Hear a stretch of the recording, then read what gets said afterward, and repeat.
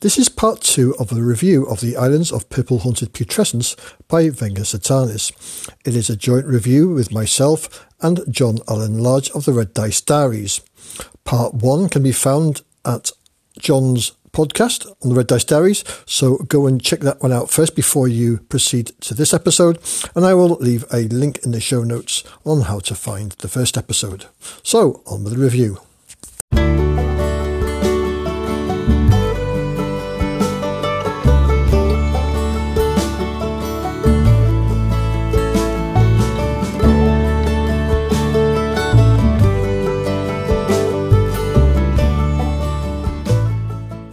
After brief descriptions of the islands, we get some mini encounters and detailed descriptions of various hexes.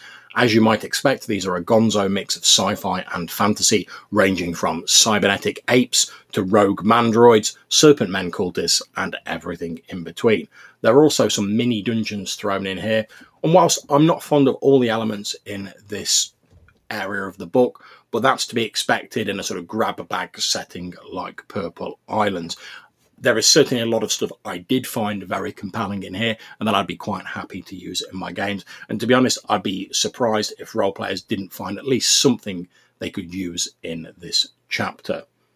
We then get an afterword, which gives some new spells and magic items, which are quite interesting. And we get a pretty cool looking hex map, both in black and white and colour. I think the next section for me is the bit of gold in this booklet. There is lots of descriptions of hexes and locations, and you've got mini encounters, and I think you could grab some of these and just put them into your own game, and that's certainly what I would consider. There's some real weird and wonderful encounters off the wall. Do they all fit together?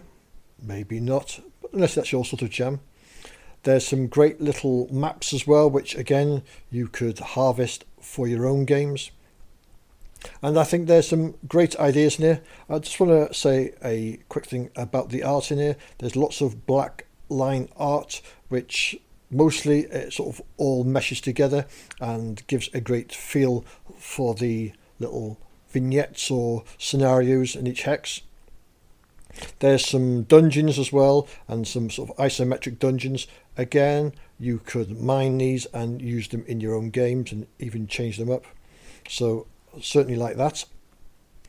One thing that gave me a little chuckle is there's 2 hexes and it just says water. Yeah, ingenious. Nothing wasted. But a lot of the stuff there is really interesting. One thing you can certainly say about the encounters here, they are not just run-of-the-mill encounters. They are weird and wonderful. I think it will catch a lot of players off guard. GMs especially, it will give them some really good ideas. In total, there's about 115 different encounters. Probably of that, you maybe have 8 to 10 which are unusable, but the rest, yeah, pick them, read them, and absorb. The spells that follow fit in with the setting, and as for the magic items, I thought the magic items were good. They were unusual, not your boring +2 magic sword, which I cannot abide, but the weapons here and magic items are all very unique, and again you could pull them out and put them into your own game. And as for the maps at the back, there's one black line art map which is good for printing out at home, and then a colour map which you could use on your PDF viewer or your tablet, so a big +1 for giving 2 versions of that. Okay, so what are my thoughts on the Islands of Purple Haunted Putrescence? Well, I've got to say I enjoyed reading this supplement very much, even though the gonzo style of fantasy isn't really my preference, at least not to the extent portrayed in this PDF. However, like a number of different OSR supplements, I do think there are elements within it that are intriguing, the pylons, for instance, and the crystals, that I could certainly extract for use in my own game. And as I was reading it, I was thinking of how I could use the whole idea of like crystals as an energy source in different settings and how I could copy and paste this element from the book, since I found it really compelling. I think this supplement is a great example of the strengths of the Hexcrawl / Sandbox style campaign. There are plenty of random elements and areas where you can individualize it if you want to run the campaign as a whole. And because the elements are so discrete, if you don't want to run it as a whole, you can still pluck bits out of it to use in less gonzo games. Now, to be honest, the sort of gonzo style and the artwork and the sort of tone of this PDF is not going to suit everyone. But for myself, I look at it as simply a toolbox, a grab bag full of intriguing elements, which I could quite happily see myself running the entire setting, although I probably would use the option mentioned earlier to tone down the gonzo-ness of it and just have odd areas where the strangeness really comes through. But I think I'm far more likely to take bits out of this supplement and use them in my other games. And I think that alone, which is one of my favourite things about OSR games in general, makes this PDF worth reading. So, what did you think about it, Pete? It's not something personally I would run as written, but I think there is lots to be gleaned from this. When you think that this product is £7.71 on DriveThru RPG, I think it is good value for money. The layout is very clean. The editing looks good. There was no obvious errors that I saw.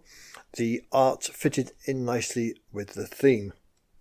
If you like Lovecraft horror, Cthulhu type stuff, gonzo, then this hits it smack bang on the head. It delivers in bucketfuls if you like that sort of stuff. If you're not into gonzo and Cthulhu Lovecraftian type horror, then probably stay away from this product. Pete makes a very good point here. Now, I'm personally quite into the idea of Lovecraftian horror and incorporate elements of it into a number of old school games that I run.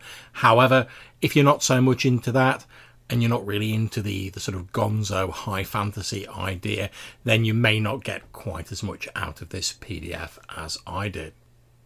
As for the VSD6 system, well, you can take it or leave it. I can't see many people buying this book for that system, but it's there if you want to have a look at it.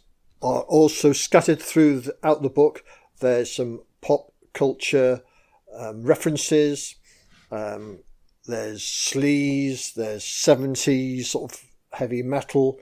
You can see where his influences are, and he sort of throw them all into a big tumble dryer and it spurn them out all over the place, and it sort of liberally attaches itself to the feeling of this. For me, the things that I would glean from this are the encounters and the dungeons. You could, as I said before, you could put them out and put them into any game, give some great unusual scenarios to give your players. And the other thing that I think is very well done is the magical items. The sort of really is some thought being put behind them, and you could take them out and use them in your own games. None of that boring old magic that you get in some other games. So all in all, I think it's a well put together product. It's not going to be for everyone, and Vengus knows that, but it's there for you to take what you can from it. And if anybody does run it as written, I'd be very interested to see how they go on with it. What I will end up saying, that this is a very original setting. It's not drawn from your normal orcs, elves, dwarves. This is a completely unique setting, so well done for bringing something different to the table. I know Vengus can be a controversial figure within the OSR community, and I would liken this product to one of James Raggi's Lamentations of the Flame Princess style. If you like those style of products, then you will like this product. So that's my thoughts on it.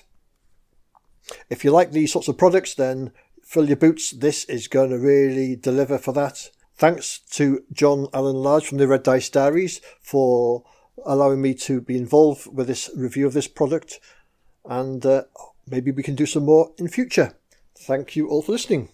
And just to echo Pete's closing sentiments there, I think he's exactly right. If you like this sort of Gonzo or Cthulhu-esque style of campaign, and you're looking for something a bit different than the run-of-the-mill OSR products, then you could do far worse than look at the Islands of Purple Haunted Putrescence. As I said earlier, I really enjoyed using it, and there's definitely elements I will be taking inspiration out for my own game. So thank you very much to Venger for sending this PDF to us for review, and of course thank you to my fellow reviewer Pete Jones for getting involved in this and helping me out with this. If you want to leave a voicemail or talk to us about this, you can either leave myself at Red Dice Diaries a voicemail message on Anchor, or you can leave Pete a message at his podcast Dragons Are Real, also on Anchor. Hopefully, as he said, we might collaborate on a few more of these in future. Until we do, take care, whatever game you're playing, have fun, and we will see you soon. Have a good one.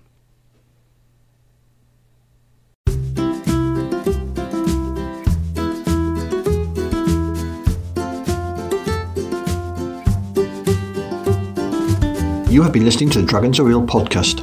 My name is Pete Jones. You can find more information at my website at petejones.neocities.org or at my blog at dragonsarealpodcast.tumblr.com. The opening music was Fireflies and Stardust by Kevin MacLeod.